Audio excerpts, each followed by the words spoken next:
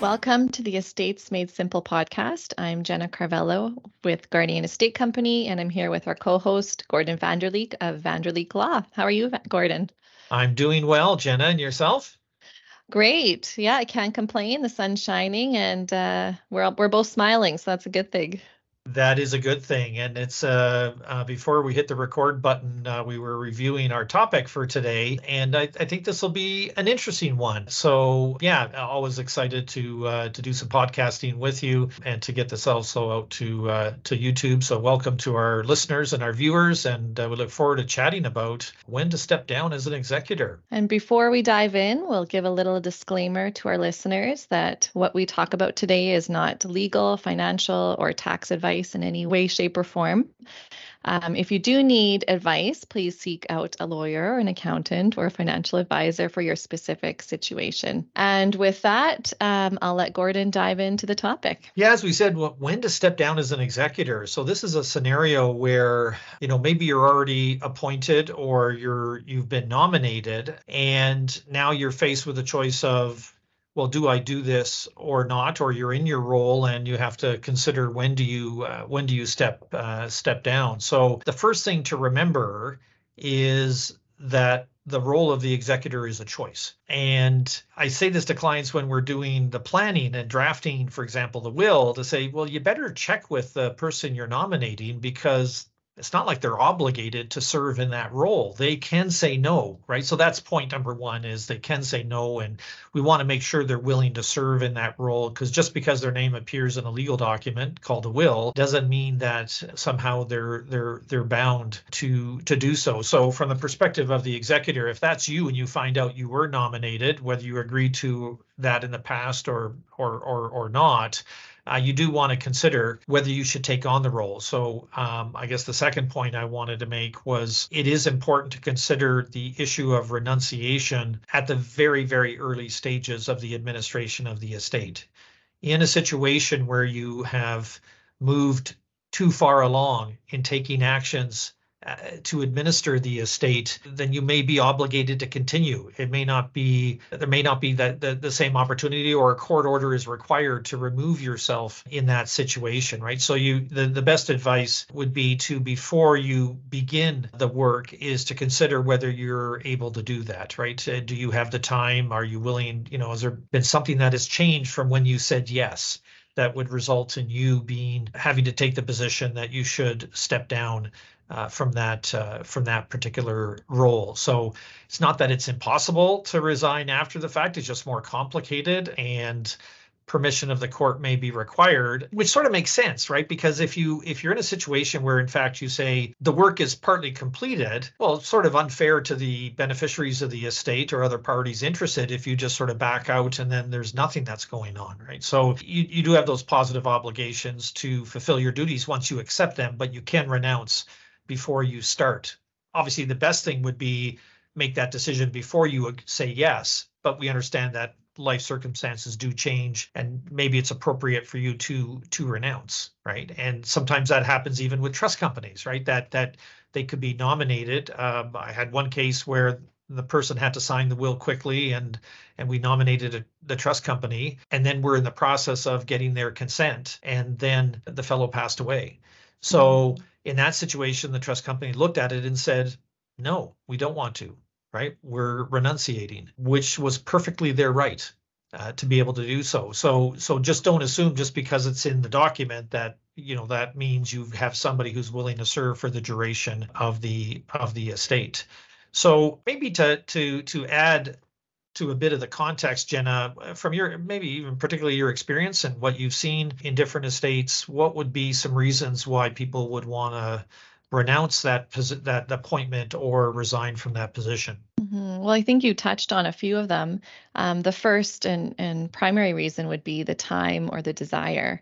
If you don't have the time or desire to administer an estate, then that's a good indication to step down. We've talked previously that the average estate in Alberta could take somewhere around 18 to 24 months. And so if you aren't going to be in town, or you're busy with your own children or aging parents, that's really difficult to stick around for that period of time and have that always on your mind, and the task list at your desk, and all the contacts that you need to make. So really think about the time commitment. The other thing is, if there's conflict amongst family members or amongst beneficiaries. Conflict can produce a very difficult estate administration, not only from a financial perspective, but also from an emotional perspective, particularly if you are a family member yourself and you're making these decisions on behalf of the estate. Your siblings or cousins or nephews and nieces, they're going to have to look to you to make those decisions. But if they don't get along with you, then that's going to be a very difficult estate administration.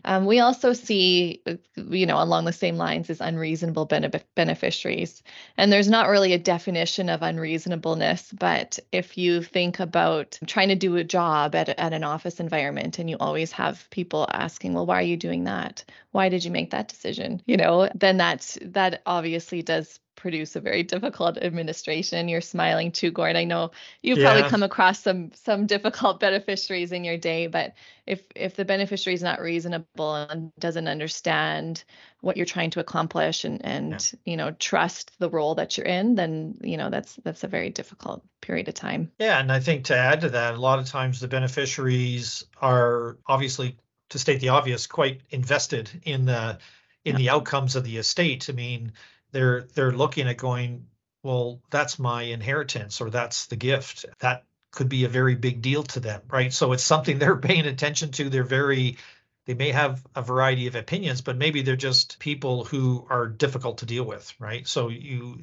want to assess that in terms of the role, because that increases the amount of time and the stress and maybe the work required to negotiate agreements and resolutions to problems, and to obtain the keep the beneficiaries on tight. The communication strategy is going to be much more difficult with what I remember a friend of mine years ago called them sandpaper people, right? That those that they just, they sort of grind every time you talk to them, like it's a hard conversation.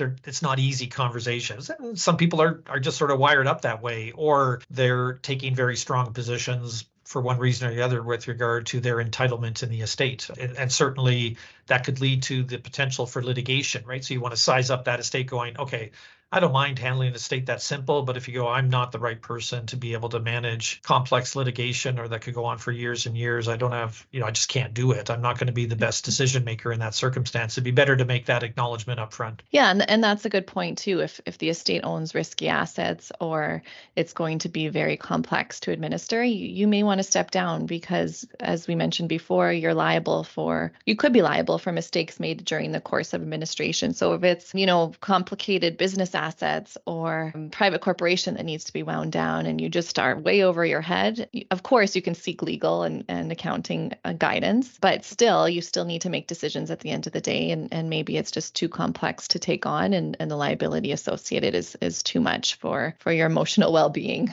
Yeah, so you got to be ready for it, right? And recognizing that you go through different phases in life, and you just sometimes have to make that particular decision, right? And so you want to protect yourself from a liability perspective. To do that in a timely way, get appropriate legal advice with regard to how to protect yourself in that scenario. If you can't make your way past the point of saying, listen, if I get help, can I do this, right? I mean, that's, I guess, the other implicit in our conversation would be getting to a point where even with help, you can't see your way clear to completing the job, because you don't want to do a poor job or not complete it, because that's going to create liability, right? Yeah.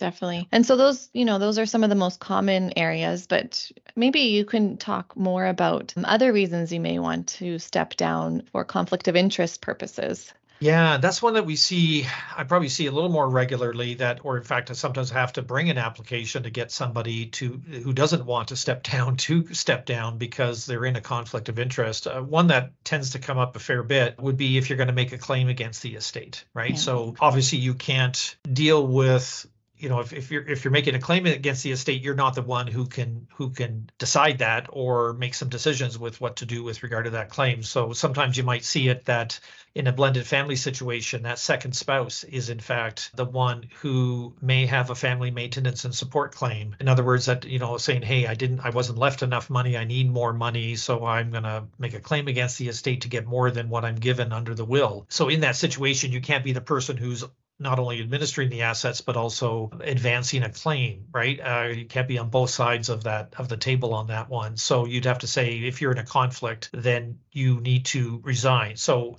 in some cases, you live with a certain amount of conflict. Sometimes people say, well, what if, can you be a beneficiary and an executor? I mean, that's fairly common, right? That you might say, oh, one of the three kids is the executor, but also is going to get a third of the residue of the estate. Well, that's not going to disqualify them in and of itself. And we kind of live with some of those conflicts in the normal course. But it would be certainly if you say, I think I'm owed some money, or there's reasons why you're going to have transactions with the estate, it would be better if in fact you're not in that role. And that you may be forced out of it if you don't agree that you're in a conflict of interest, but that's something to look at ahead of time, right? And in a scenario where there's a potential to make a claim. In a situation, too, we see sometimes that a business partner might be appointed in a will, because obviously if you're in a partnership, you're running a business together, then that's going to put you in that very difficult position of trying to negotiate the sale of the business. And maybe there's a shareholders agreement with buy-sell provisions, right? So that you need somebody independent to make sure those buy-sell provisions are managed properly. So putting the person who's buying the deceased person's interest in the business would not be the right choice, right? They're in a difficult position to be acting fairly, particularly if there's subjective decisions that have to be made, like valuations and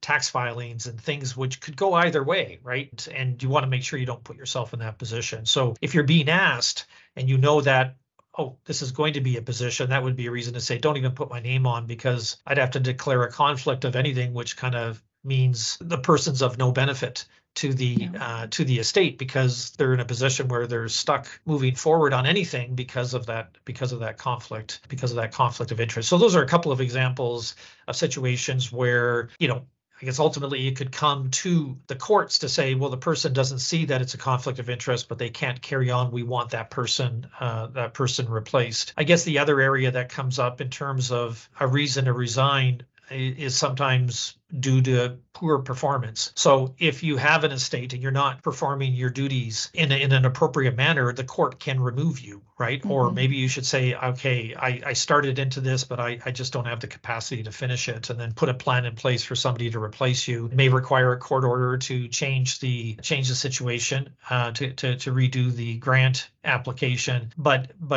those would be reasons why people would be removed. And doesn't happen often. And most people say, hey, if I agreed, I'm going to do it. But you want to examine, are you the right person? Hopefully ahead of time.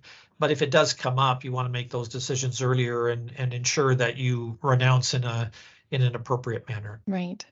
So as just to summarize here, if you are appointed as an executor and somebody passes away and you're looking at the will and seeing your name as the executor, really take a moment to pause, think about the role, think about the upcoming tasks, and decide if you want to take action. If you want to administer, then go ahead. But if not, as Gord mentioned, it's very simple to renounce. It's a one-page document. You sign off before you make any tasks in the estate administration. Otherwise, if you continue through the estate administration and make decisions, you can always step down at that time, but it is more difficult. As Gord mentioned, you may have to go to court to get approval to step down. So just be thoughtful in the decision making, and you'll be okay. And seek advice when you need it. Yeah, and I think get the advice, and then if you're even asking the question, should I do that, and you're in the you're thinking of going in, I think it's appropriate to highlight what we talked earlier, that you can get help. Right? Yeah. You can hire professionals. You can go to trust companies and say, on an agency basis, can you help me with this estate, and just hire them to do it. So you can't delegate decision making, but you can delegate tasks and get help for that, which may not seem intuitive. It may feel like, well, I have to do this all myself. So I'd want the listeners to understand that on the issue of removal and can I do this or should I do this, know that help is there. You want to seek out the help and not say, hey, well, I said I was going to do it. It feels like a personal obligation and I got to tough this out, right? I mean, there are potential solutions to get help, which maybe it avoids having to go through and do that. But those are really good questions also to ask at the front end, right? Is making sure you get the support you need to complete the work. Absolutely. Well, thanks, Gord. Always a pleasure. And to our listeners, Indeed. Thank you for listening. Please feel free to subscribe on YouTube or wherever you listen to podcasts. And we look forward to seeing you next time. Have a great day.